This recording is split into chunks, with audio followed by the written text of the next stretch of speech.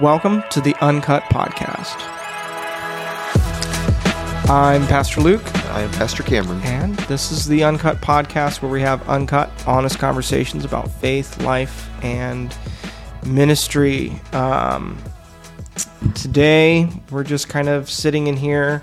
Don't have like too much of a plan of what we're going to talk about, but we're going to... A little bit of a plan. We have like a topic that we just kind of tossed, but I don't know what I'm going to say about it yet, so... I don't really know either. But we were talking with someone in the congregation yesterday who shared that they had some questions about something that was going on. Like, they had some questions about baptism and the process of baptism and stuff like that. Mm-hmm. And then they... I don't want to say stumbled upon, but a lot of their questions ended up being answered in the podcast episode that we did. I think it's called Water in the Spirit. I'm not sure what episode it was, but that we talked about baptism. And so her encouragement to us, which I think was valid and a good idea, was that we would use this platform sometimes, not every time, all the time, but sometimes to be able to have maybe a little bit deeper excursus on the things that are going on here at Conduit or in the church in general, and maybe those of our listeners who attend Conduit can have a little bit better picture, insight into what we're doing. It wasn't baptism. It wasn't baptism. It was communion liturgy. It was communion liturgy. That's right. Yes. It was communion liturgy. She was like, "Why are we doing this? I don't get why we're doing this. What's the point?" Right. And then she listened to the podcast episode on communion and on liturgy. Yeah. And was like, "Oh, okay, I'm in." Yeah. Well, and my hope, I think, also too, is that sometimes we kind of get into things that are more oriented in like our philosophy of ministry, like why do we choose to do things in a particular way in the ministry here? And so even if you're not at this particular church, you're not at Conduit with us, you're somewhere else and you're listening, I hope those provide context for you to reflect on how you're conducting your own ministry, how you're interacting with your church, just a deeper, gives you some deeper reflection to how you bring that into where you're practicing faith. Right. So. Yeah, because not everyone, we're not all given the opportunity to see one of the things that she said, and this episode's not about what our meeting with this lady, because it was very encouraging, very helpful for us. Mm-hmm. But one of the things that one of the conversation loops that we had was around, she brought this thing to us, and we're like, we've been talking about that for weeks now, and here are some steps that are being taken, and and it was. And her response was like, "Oh yeah, I guess you guys, you do think about this stuff." I'm like, "Yeah, well, really, it's difficult for us to think about anything other than this stuff, and you don't always get to see or get to hear all of the conversation or thought or prayer or failed attempts or new ideas or old ideas that are tried in order to do things or address things." But, and I've said this to people before, it's like, if you see something within the church you either like or you don't like, or as a frustration point, or like a feature, or I would almost guarantee you that it is that I'm aware of it too. Yeah. Very, very, very rarely is there a issue that we're like, "Oh my gosh, I was so had unaware." No idea. No, it is. We're all those issues tend to be kind of front and center in our minds. So it is modern church is so complex. There's so many different things that in some ways it's not complex, and in some ways it's complex, right? What we're doing, the main things haven't necessarily changed, but the way churches function has ballooned. Mm-hmm. And, I was talking I think I was talking with you a couple weeks ago, and I was just, it had been a week where I had to do a lot of writing and a number of teaching. I think I taught Monday night and wrote Monday night, taught and wrote Wednesday night, taught and wrote Sunday. And I was just like, how did preachers used to do the rhythm of preach Sunday morning, preach Sunday night, preach Wednesday night? And your response was just like, well, that's all they did. That's all they did. I was like, oh, well, maybe that's doable. Still a lot. Yeah. But there's just so many other things that end up crossing our desks. Yep. Yeah. Right. Yeah. It feels to me, in fact, I just posted something on my Instagram about it. It feels to me like there is a pressure, a cultural shift, sometimes even a shift within the church for pastors to be organizational professionals primarily. Yeah. And shepherds if they have time. Yeah. Lead the organization, cast the vision, organize the mission, allocate resources, hire the right staff, do all of the CEO responsibilities.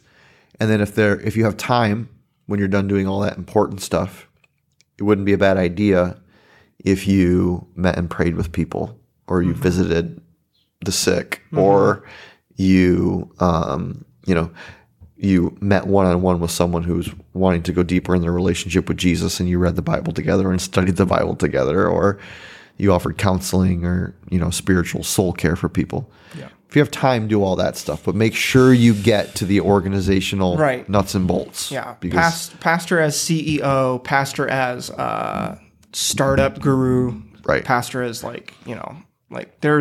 you can put pastor as and fill in the blank, right? And there's pastor as entrepreneur, right? Like those are molds that pastors have been kind of thrust into. There's a little bit of it that I think has overflowed into idolatry, like an idolatry of leadership. Yeah.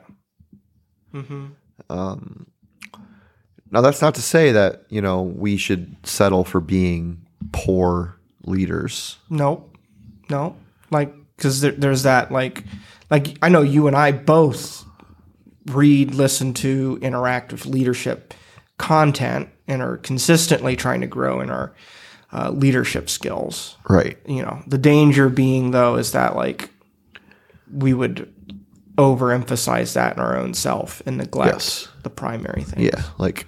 How much time are we spending listening to leadership podcasts versus spending time in the Word just personally or ourselves? Yeah. I could fall under some serious conviction about that if someone leveled that question to me. No one's going to, though, right? I think that's real. So yeah. One of the things that we were talking about this morning is the difficulty, I'll call it the difficulty of balancing a pastoral heart and approach with also the feeling of necessity, really, to get things done. Yeah. So, so an example for us would be, and this is a real life example for us, is, okay, so we have, here at Conduit, we have a pretty substantially attended kids ministry on Sunday mornings. Up to a third of our worshiping attendance on a Sunday is kids 12 and under. And that demonstrates a large allocation of human resources on a Sunday morning, meaning we need a lot of volunteers. Unless we want to stick all, 50, 60 kids in one big room and just say, run amok.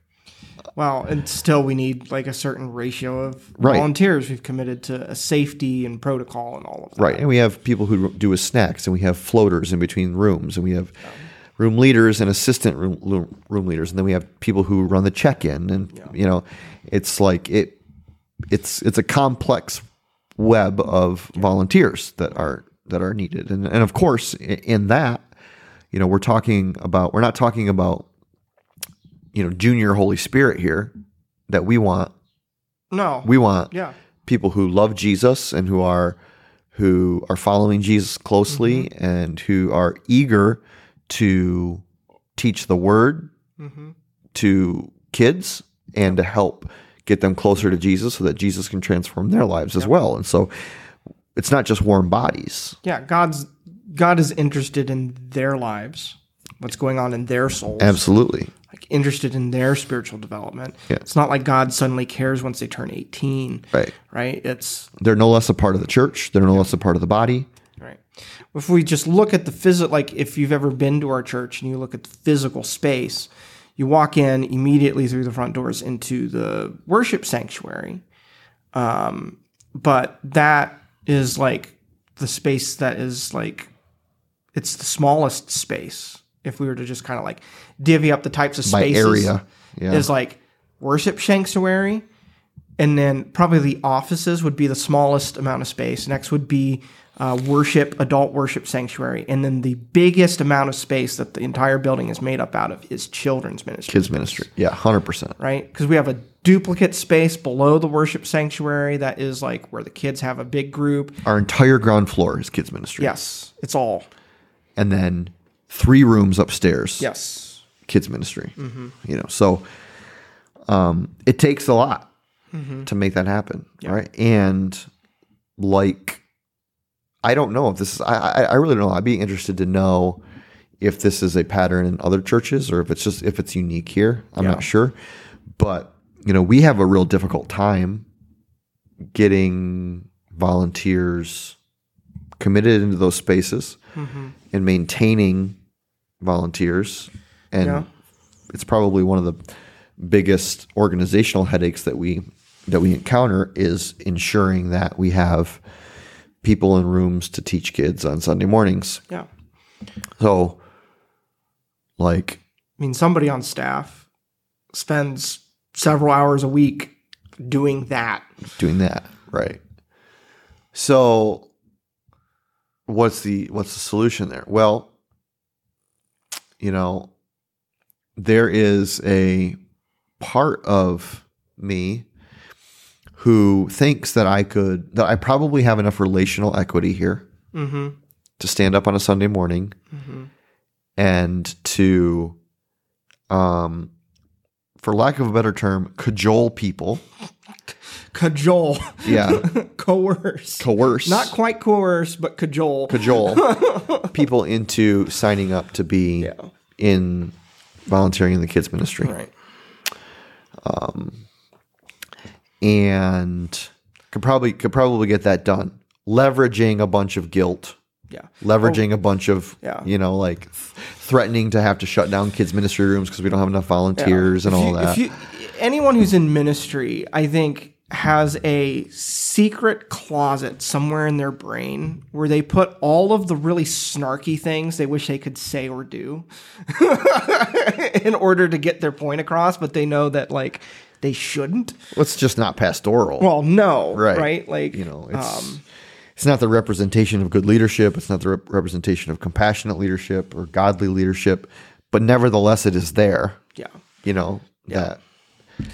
Yeah. And it's not, I was talking with a friend in a entirely different denominational space than we are. And they have the same exact problem. Like it's for as different as their worship is from ours, they have the exact same problem. They can't get anybody to help out with the youth. And the guy who I was talking with is in charge of like their children's program and stuff. And he was talking with the priest, and the priest was like, maybe we're just not the body of Christ because we don't care about the children. It was just like going at it. I was like, oh, okay.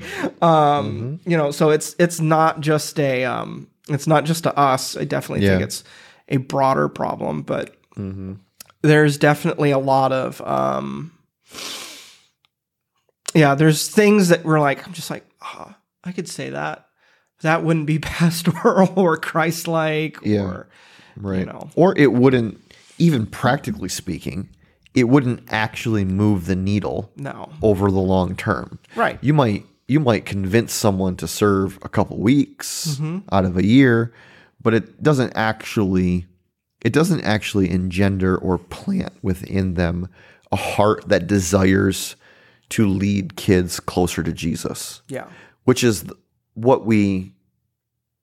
that's really what we want to plant in people. We want to plant in people that they're like that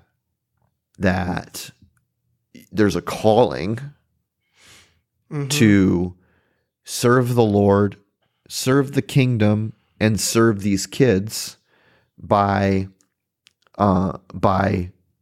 teaching them, being a place of safety for them, giving them a place of community that is contextual to who they are and their age groups and all of that, so that they can meet Jesus and that Jesus can transform their lives. Yeah. Right? Because if you're passionate about that, you'll do it.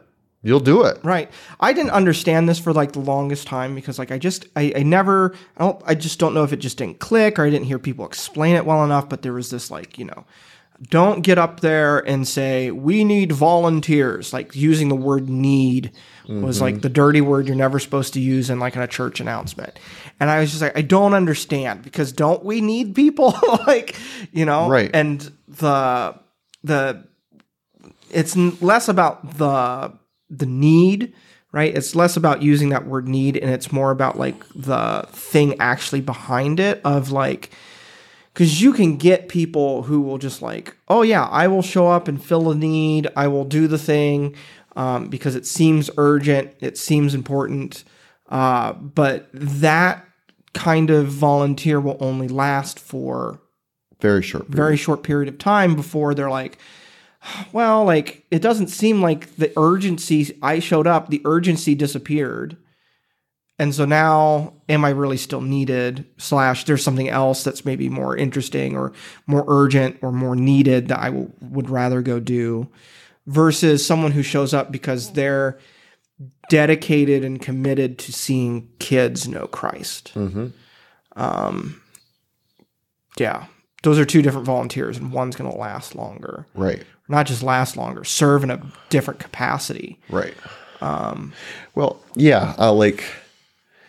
I'd say two things. One is, I think we talked a couple weeks ago about how when things get difficult in ministry, if you are not firmly planted in your calling, then it's really easy to quit.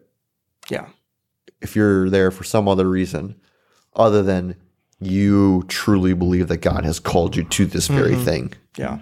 And that the work is important, eternally important. That's what roots us here. Yeah. That's what roots me in ministry. Right. Like it's not, I mean, I love my job and I love the church and I love the people and I love to preach and I love the word of God and I, like all of those things. Yep. But the thing that keeps me planted is that God has a calling on my life. This is the reason that I was created.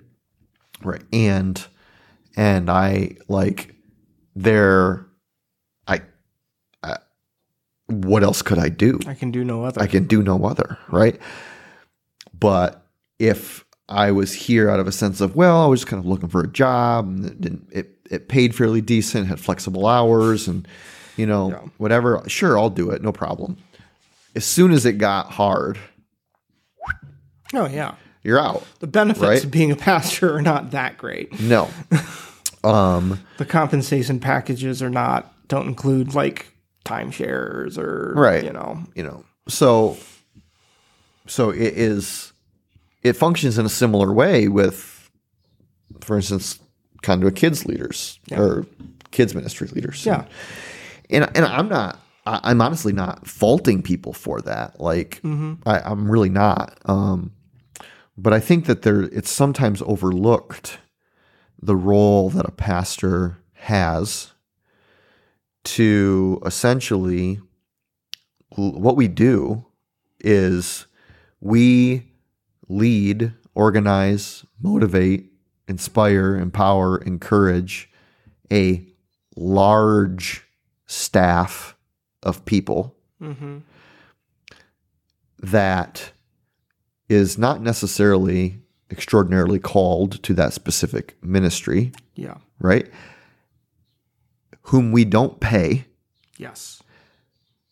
And they are very busy and usually have kids of their own.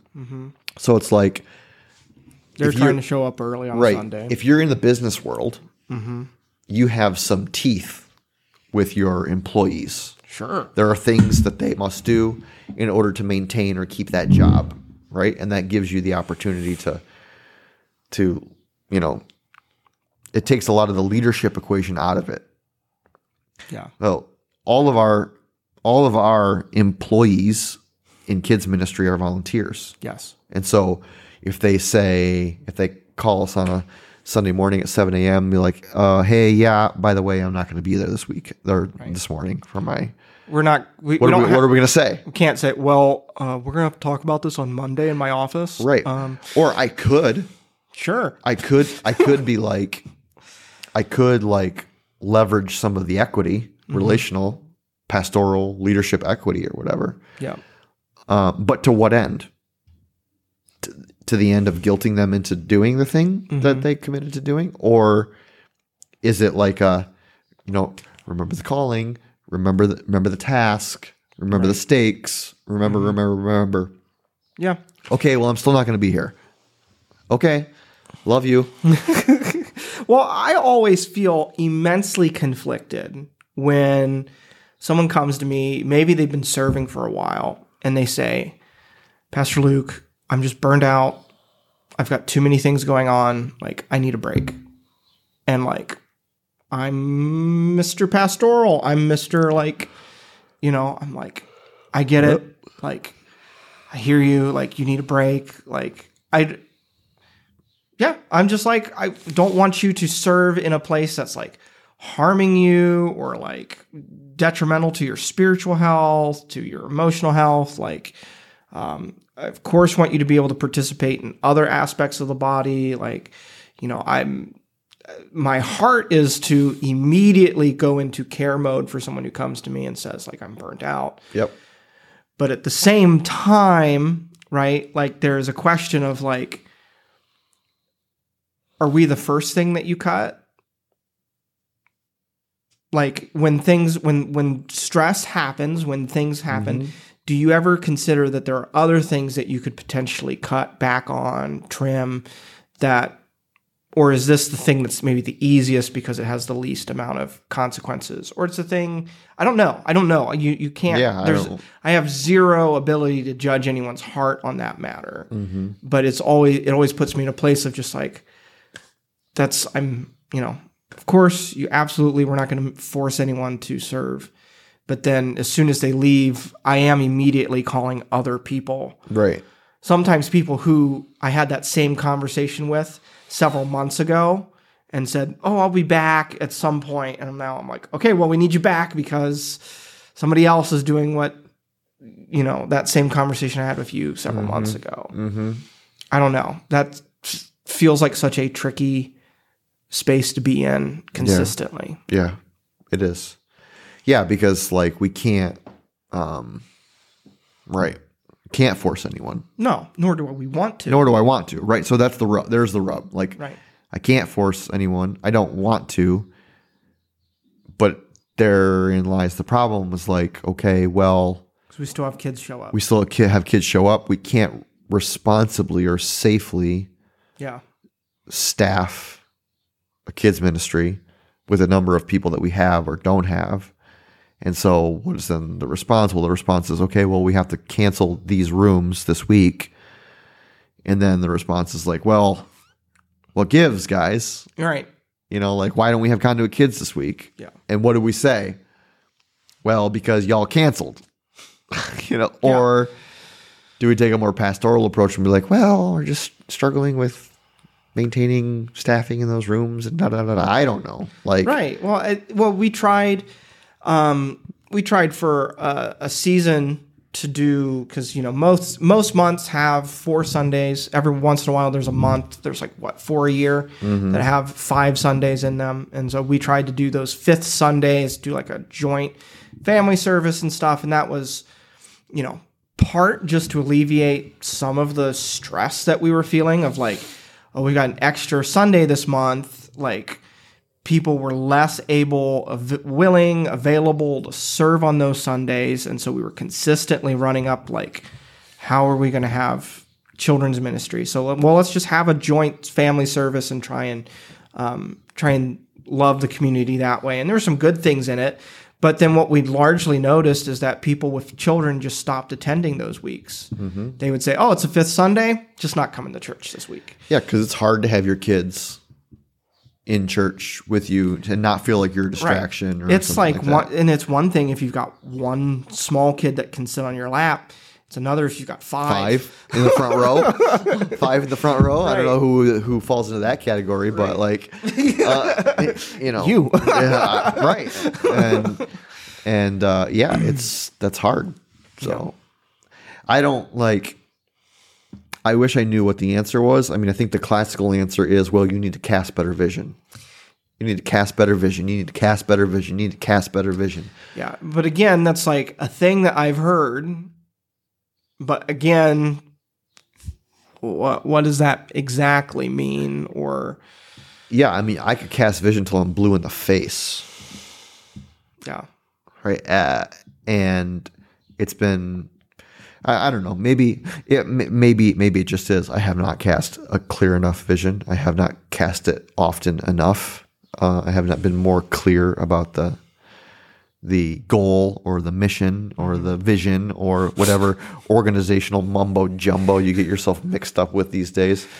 Tell us how you really feel about that, Cameron. I could rant and rave about the kind of postmodern obsession with mission, vision, core values, and how it just completely consumes a leader's time to align all those things and to make them provocative and intriguing and sticky and all of the things in an effort to create an organizational soup that tastes good to all the people who are coming there. Right. I think the funniest example of this in that I cannot remember the specifics, but I know it was the CEO of Uber. And he when they redesigned their logos, I think he spent a year, 2 years, some exorbitant amount of time and money. I'm talking millions and millions of dollars to design a new logo. And it was this massive mission vision. It had to embody the ride sharing service. it was what do we stand for? There was all this woo woo corporate speak mumbo jumbo wrapped up in something that the CEO had done one-on-one personally with a graphic designer for years and spent millions of dollars on. And it's a fine logo, not changing the world, not even as good as Coca-Cola. Right. So you can get all wrapped up into that, but at the end, easily, yeah.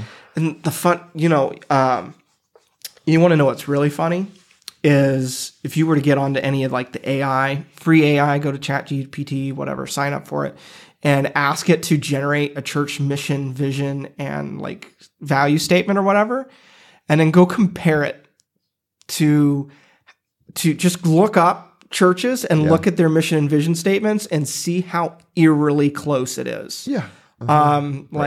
It is. There's nothing novel. No. In the realm of that. I would say in 90%, 95% of churches, 99% of churches, their mission and vision stuff is so boilerplate. Yeah. Believe, belong, right. Go out, serve, right. Believe, belong, gather, serve. Gather, grow, and go. Yeah. Right? Come on. Okay, well, Cameron. Okay, yes. Live, laugh, love. I mean, live, love, serve. Excuse me. Oh my gosh. Live, laugh, love. Oh. Die, cry, and hate. How about that? How about instead of live, laugh, love, it's die, cry, and hate. I mean, okay. Right. Yes. Do we gather? Yes. Do we grow? Yes. Do we go? Yes. Right. But like,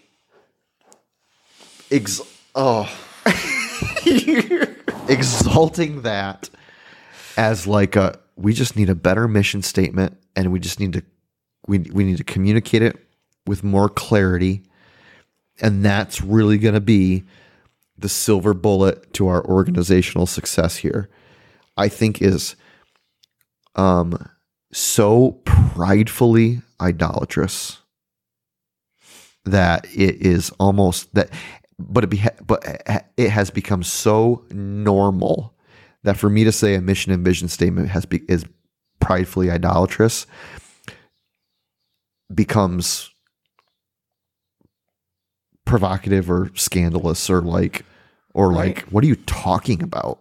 Like, all of the big churches have mission, vision, core value statement. And like, yeah, I'm not saying that they don't, and I'm not saying that like sometimes those things can be helpful. Right. I'm not saying that they can't be helpful. What I'm saying is like they're not the thing. Right.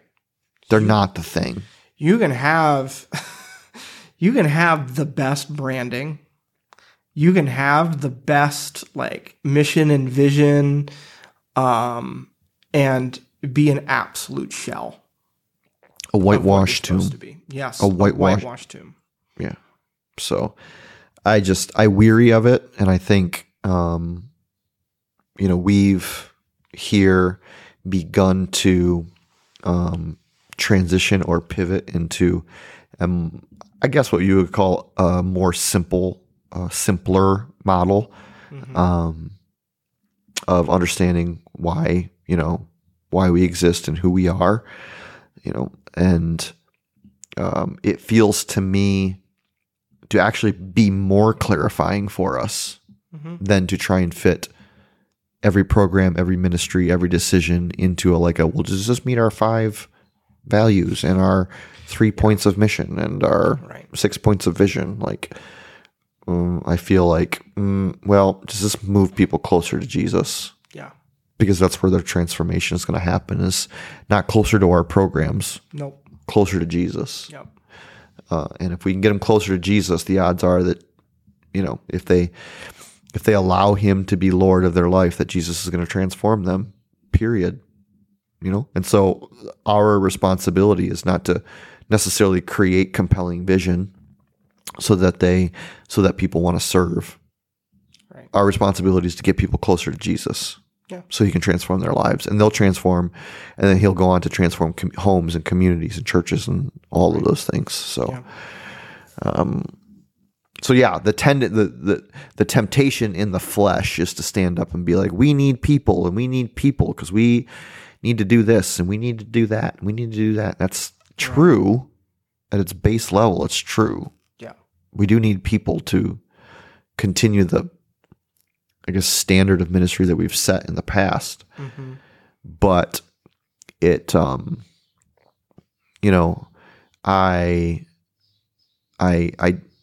not willing to cash in pastoral equity that I have on the cajoling of people to volunteer when the heart is not there. Right. But then that leaves us in a space of being like, well, what do we do? What do we do? Yeah. There is I'm curious, do you think, and this is I don't know, I haven't run across the study that's really done a deep dive on this, and I'm not connected to enough, I don't talk regularly enough with enough pastors, but I wonder, and this isn't we can't continue to blame everything on the coronavirus, still, right. But there was just such a massive shift in church culture that the pandemic forced all churches through on some level. And I'm consistently wonder if you remember the pandemic and you remember being locked down, and then you kind of remember that sweet spot between being absolutely locked down and being locked in your house, which like may have been different for everybody, right? Like I was in Chicago, so like the level of lockdownness that was in Chicago versus here in Western New York were different. But that space where you weren't doing organized sports, you weren't busy, but you had more time for your family and for close friends. And people like, everyone I was interacting with was like, oh, this feels amazing. Like there were certain things you missed, right? Like you missed going to like restaurants or whatever your particular thing, movie theaters. But having a lot of things stripped away brought people a lot closer to things that they prioritized more and cared more about. Working from home, closer to family, all of that. And what I've wondered is that in the shuffling of priorities as people have like gotten back to normal life, there's things that have started back up and people are just like maybe longing for a more pared down schedule. And well, I don't want to put everything back on. Maybe we put like some things lower at the list. I don't know. Like, I just wonder, like, has that shuffle like ended up with people prioritizing church less or feeling like, because it was really nice to not have to like, I was doing a church plant. And so like Sunday mornings were like more complicated than normal Sunday mornings because they involved us setting up church and doing all this extra stuff that you don't have to do in a normal church. And I was like, oh, this is kind of nice to just turn on some cameras and then like live stream. Like, this is simpler and it's like it's easier in some regards.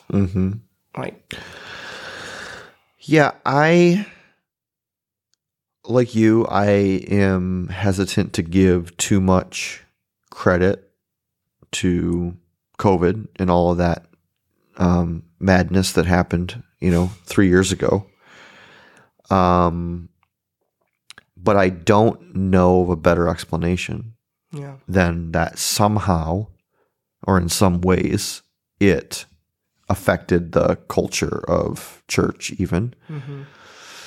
I think that there's always been a underlying current of consumerism in the church, where church has become a product to be consumed or a message to be heard. Yeah. Right? Not a place to belong. Not a place to belong, become, and believe. But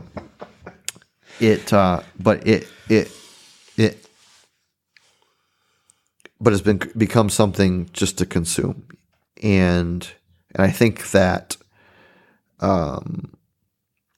so we're responsible to consume, but we're not responsible to produce at all. And I think that COVID, it intensified that, because church almost literally was just something that you consumed via a digital media in most cases. Yeah. And so I do think that there is a besetting problem in the church, not Conduit, but Big C Church, Conduit included there. I do think that there is a growing problem of the church exists to serve me and feed me, but I have no responsibility to belong to a community that then reciprocates that into other people's lives. Yeah. And that is a dangerous place to be, because I think it separates us from the historical nature, biblical nature of the people of God, right, who were set apart so that they could be the blessing of God to the people of the world. Yes. And we've lost that a little bit. And I think that there's probably those two things are separated or connected. But I do think that, yeah, like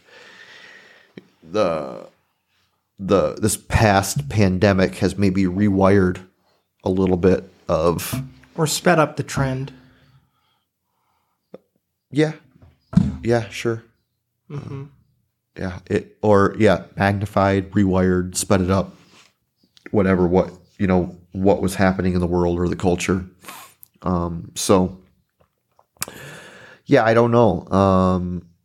I wish I knew what the answer was. I think good leaders would say, well, okay, how do you take your current, pain points and how do you pivot in a way that they, how do you become creative in ministry? So now that you just kind of roll with the current rather than swim upstream against it, Well, the thing is and we've talked about this here, is like, I think what a lot of people, the answer that I'm hearing from a lot of church leaders is like, well, just pivot hard digital.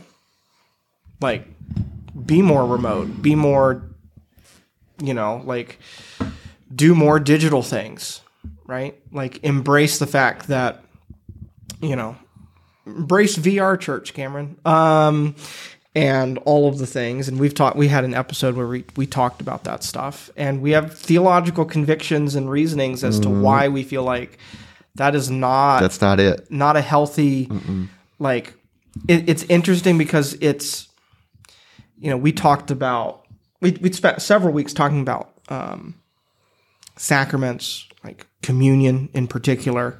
And the idea of like, oh, well, like, let's not do it every week, or let's not do it very often. Let's not do communion all the time, right? Because we didn't want to like devalue its specialness. And then you end up doing it less and less and less until you get churches that only do it once a year. Mm-hmm. Like, I don't know, by offering things that are important less, or in a less personal or meaningful way, does not mean that you makes it,